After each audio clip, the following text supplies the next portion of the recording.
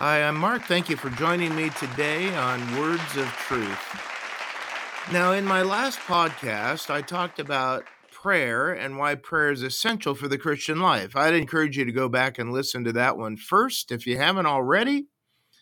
In that podcast, I talked about why it's important to pray, even though God knows what will happen anyway, and even though He knows what we're going to say.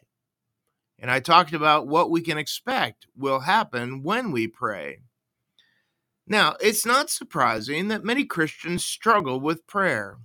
Maybe you do, I do sometimes. And it's not surprising that some people go through seasons when they choose not to pray. And so today I want to talk about why some Christians choose not to pray. One reason some Christians don't pray is because of a fear of disappointment. Have you ever gone to God in prayer with something and He didn't do what you hoped He would do?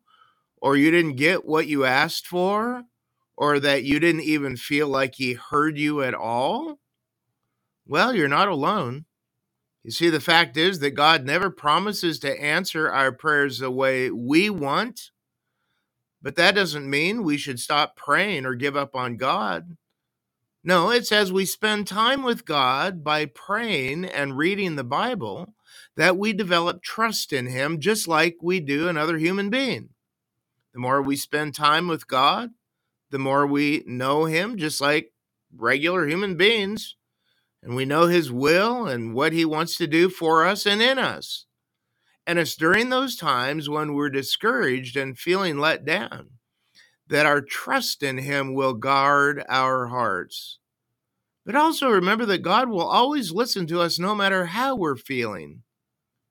Hey, why don't you try reading Psalm 13 and discover how an honest conversation with God sounds like? Also, some people don't pray because they feel like they're doing something wrong. They don't feel connected with God and struggle with distraction. Have you ever felt that way? I know that sometimes when I pray, my mind is all over the place and I can even forget what I'm praying about sometimes. Have you ever done that? I mean, after they had been with Jesus for 3 years, the 12 disciples had to ask Jesus how to pray. And He answered by giving them a simple prayer that Christians all around the world have been using ever since.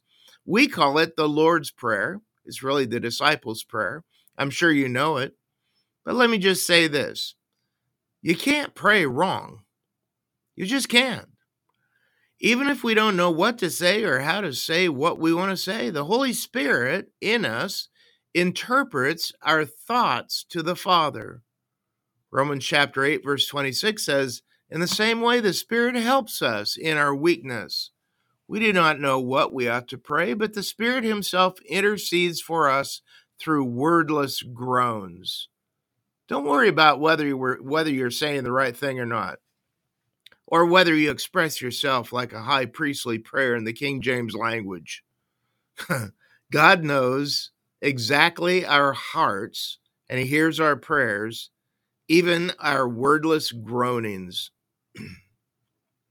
Pride, pride can also get in the way of our prayers. The reality is that there are times when we just want to do things our own way and in our own strength. I mean, we have a natural inclination to be prideful. We want to get credit for getting things done. And so sometimes when we pray, it's tempting to feel like we're just asking God to do everything while we sit back and do nothing, but that's not the truth. You see, prayer is about expressing our dependence upon the Holy Spirit to help us to live the way God wants us to live. In fact, Jesus warned the disciples about going out and trying to do things their own way in John chapter 15, verses 5 and verse 7. Listen, this is what He said. If you remain in me and I in you, you will indeed bear much fruit. Apart from me, you can do nothing.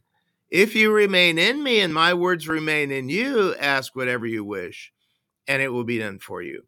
In other words, prayer is one of the most active things we can do because it's a demonstration of our reliance on God's strength and not our own.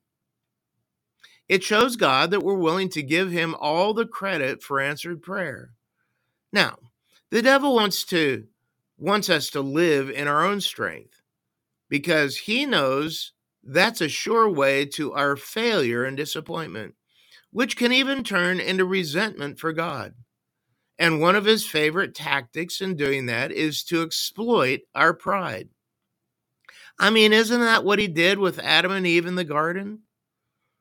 Did God really say, you're going to know good and evil? He was exploiting their pride. And this is the kind of spiritual warfare we deal with on a daily basis. The devil is always trying to get us to live independently from God.